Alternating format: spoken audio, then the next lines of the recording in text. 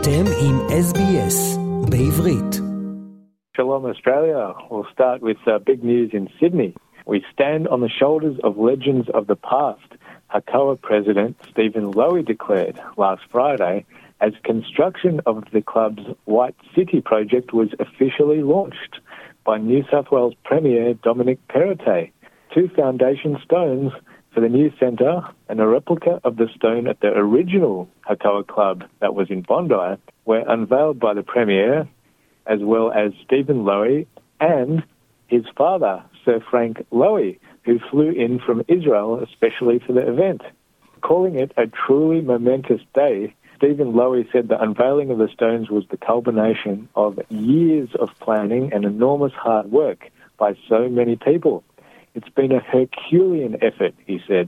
Thanks to the enormous generosity of the community and with the ongoing support of the Australian and New South Wales governments, we are now underway. The centre is scheduled for completion in the first half of 2024. And Lowy also paid tribute to past Hakoah legends like George Farkas and Joseph Brenda. Without the hard work and the vision of previous generations, we would not be here today. Stephen Lowy added the new club, even before it's been built, has already sold more than 3,000 memberships, which underlines the community's excitement, he said. While the new Hakoah will be open to all, a genuinely community-wide asset, he said, I am proud that the Jewish community has contributed more than $75 million towards the project. The state government has also contributed $7.5 million to the project. And the Premier Perrottet said it will make a difference for generations to come.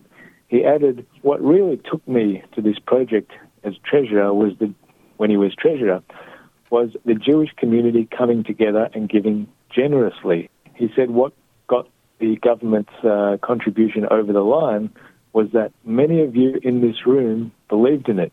And when you believe in something, it makes a big difference.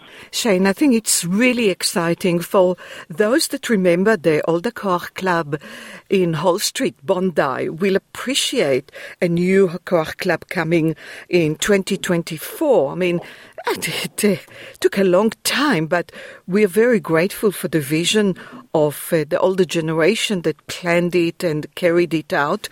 And I think it's about time that the Sydney Jewish community will have a community centre like the Hakoah Club. So 2024 is around the corner. We are almost the end of 2022. And it is really, really exciting and very, very big event in the life of the Sydney Jewish community. I think that it was such an important centre in every way, the Hakoah Club in Bondi. And my generation, our parents' generation, still remember it very, very fondly.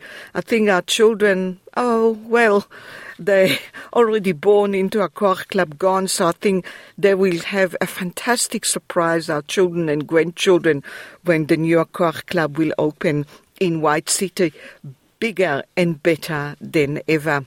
And we're talking to Shane Desiatnik, a senior journalist at the Australian Jewish News, and you're listening to SBS Shalom Australia with Nitza Lowenstein. Shane, Sydney Festival decided to suspend foreign government funding.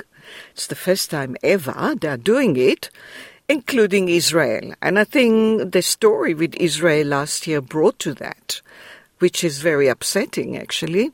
Yes, that's right. So this week, the festival organisers, the independent review they did came out, and the festival's chair, David Kirk, said the Sydney Festival acknowledges that events leading up to and during last year's festival could have been better managed to minimise the impact on artists, employees, partners, supporters and the wider community. Of course, that refers to last January. There was a nasty sort of boycott movement affecting the festival simply because Israel Arts Government Department contributed $20,000 to stage an Israeli dance act choreographed by Ohad Naharin, which was a magnificent show by all accounts.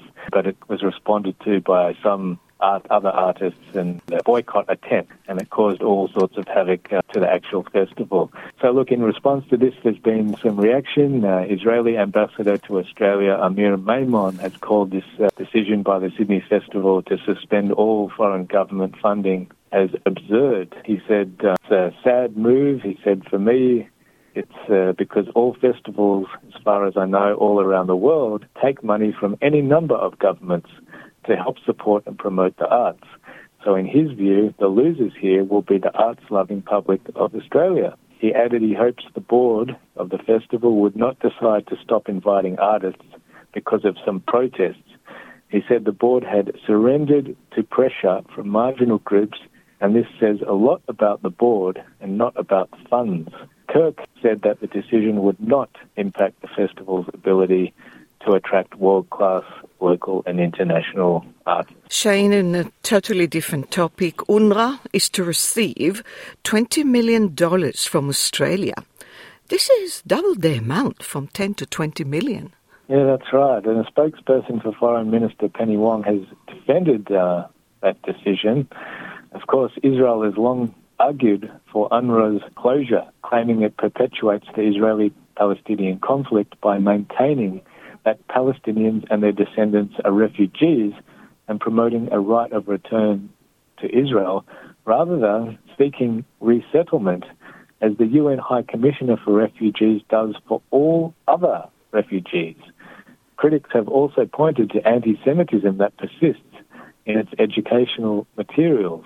Former Labor MP Michael Danby called Penny Wong's September 23rd announcement as, quote, PC crap, and criticised her failure to mention a requirement for institutional reform as a condition of funding. And Jewish communal organisations also expressed disappointment with the funding increase to UNRWA. But the spokesperson from Penny Wong's office said the government does not accept anti-Semitism in any form, and that Australia rightly holds UNRWA accountable by speaking directly with the Commissioner General, engaging in the organisation's advisory commission and through DFAT's monitoring and evaluation requirement. Shane, Prime Minister Anthony Albanese and Israel's President Isaac Herzog will officially launch the Australia-Israel Innovation Summit. This is good news for a change. Yes, it is. So the summit will take place on October 19 virtually, and also on October 20 in a face-to-face sort of expo in Sydney. Shel Bloom, the CEO of the Australia-Israel Chamber of Commerce, said, "We're thrilled that both newly elected Australian PM Anthony Albanese and Israeli President Isaac Herzog have agreed to open the third annual Australia-Israel Innovation Summit, and their participation is a testament to the value they both place on the strong bilateral relationship between Israel and Australia." More than 30 Australian and Israeli thought leaders will speak at this hybrid event. And for more information, people can go to aiccnewsouthwales.org.au/Australia-Israel Innovation Summit. Shane, before we go, we have to wish you also Shana Tova and Chag Sameach, but I wanted to let our listeners know about a very interesting footy match, junior teams, that happened in Melbourne last week. I think this is very exciting. Yes, it's happened at the day after the AFL Grand Final at the same ground, the mighty MCG, where under 15 and under 18 boys teams were played between Jewish and Muslim teenagers, between the Jolson Maccabi Ajax community team and the Bashar Houli Academy team. And to toss the coin at the beginning of the match was none other than Israeli Ambassador Amir Maimon, who thoroughly enjoyed that moment. There was some lovely friendships made before and after the match between the players. It finished 1-1 all. It was amazing to see such a powerful way to unite kids who might not, ever get the chance to normally meet each other, to do so through a passion for playing Australian rules football. It was just marvellous. Shane Desiatnik, a senior journalist at the Australian Jewish News. I'd like to take the opportunity wishing you Shana Tova, Chag Sameach, Gmar Chatima Tova. Yom Kippur is Erev Kol Nidrei, is Tuesday night, and also well over the fast. רוצים לשמוע עוד סיפורים?